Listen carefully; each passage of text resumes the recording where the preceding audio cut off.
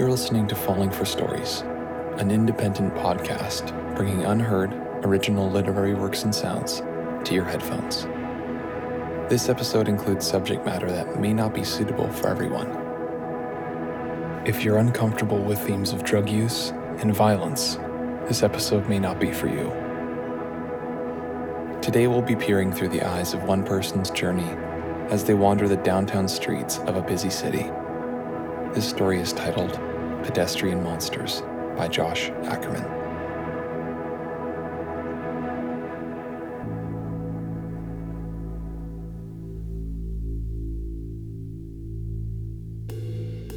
A man trudged under the glowing street lamps of the downtown east side.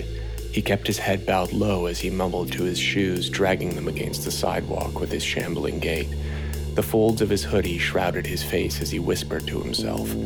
He walked towards the opening of a dark alleyway, and when he reached it, he twisted his body in a jerking motion. He stopped and stared into the shadowed corridor of people shooting up behind dumpsters, hiding from the full moon shining down on Skid Row. This is what I saw on my walk home when I was 6 blocks away from my apartment building. This strange man on the sidewalk looked over and he saw me heading towards him. He stared at me as I made my way past him. He mumbled, "Do you have any change?" I said, "I don't have any." And he started yelling, "You little lying twink yuppie punk, I know you have something on you." Deep within my jeans pocket, I gripped the Ziploc baggie of LSD blotter sheets, which were folded over, then wrapped in tinfoil, and I avoided eye contact with him as I said, "I don't have any change, sir." "You liar, I'll light your pants on fire." He whipped out a lighter and flicked sparks in my face. Heat and flame licked my eyelids. It crisped a few of my eyelashes and I recoiled. I slipped out my phone, dialing 911 behind my back. He bumped me with his chest, like a schoolboy trying to pick a fight. He got close enough that I could smell his breath. It smelled like the inside of a garbage bin on a hot summer's day. "Please, I want to go home," I said, shrinking away from him. I hovered my finger over the call button on my phone. I was ready to summon police officers who would probably arrest me for possession before they'd arrest him for harassing pedestrians. The man clenched his fist.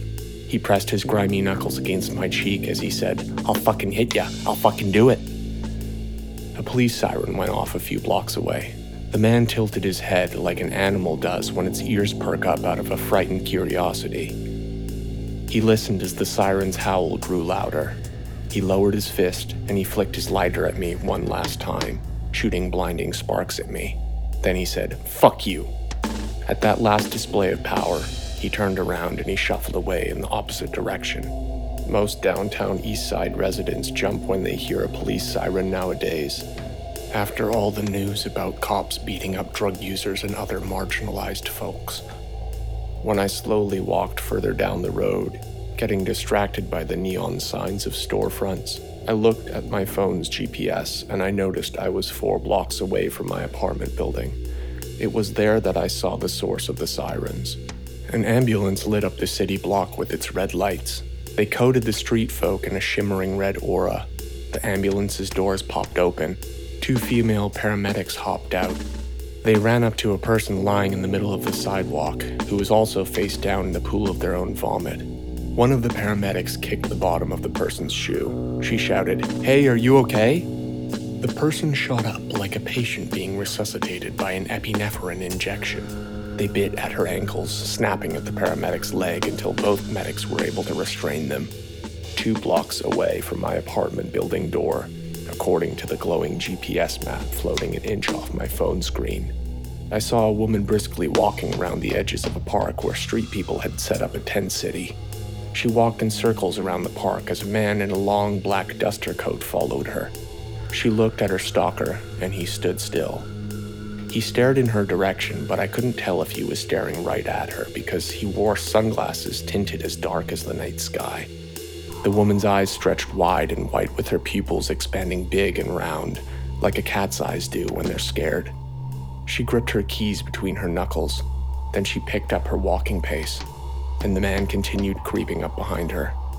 I tailed them around the park a few times with my phone open, the numbers 911 still glowing on the screen.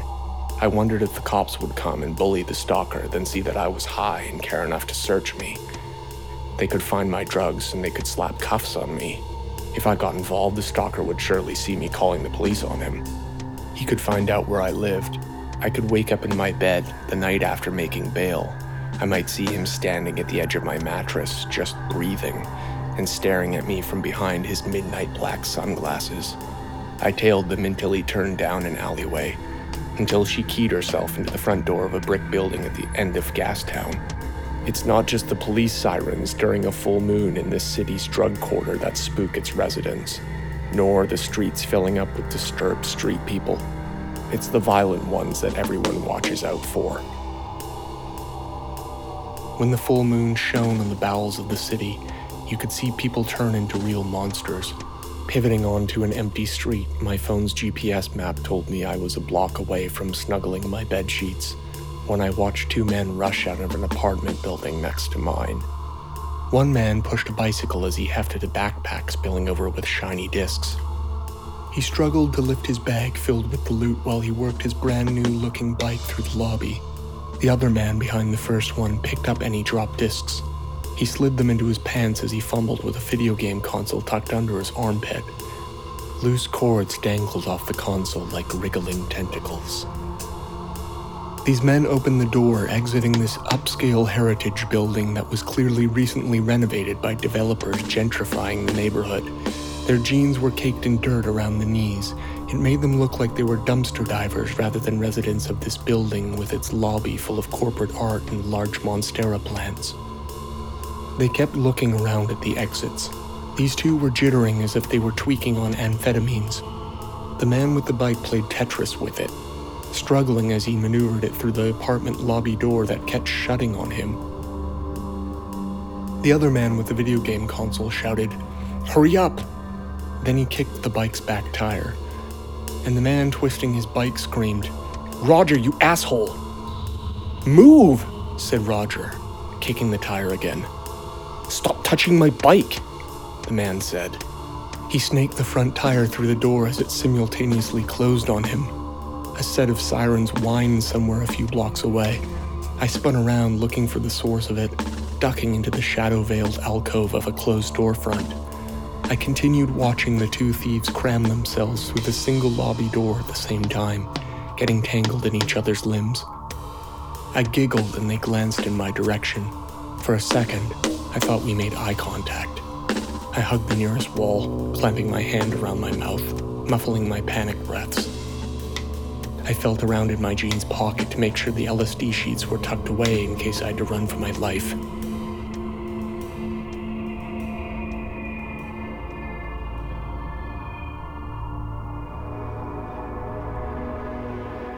Fear is not the only mind killer. I'd argue that privilege is even deadlier. You've been listening to Falling for Stories. Thank you for joining us on a trip through a much darker passage than usual. If you want to hear more stories like this, follow us online at Falling for Stories and visit us at fallingforstories.com, where we post all of the words and sounds that you heard today. The Falling for Stories podcast is produced by Josh Ackerman and Jeremiah Ackerman. This episode was written by Josh Ackerman. Editing, engineering, and original score by Jeremiah Ackerman. Join us next time as we explore this story a little further.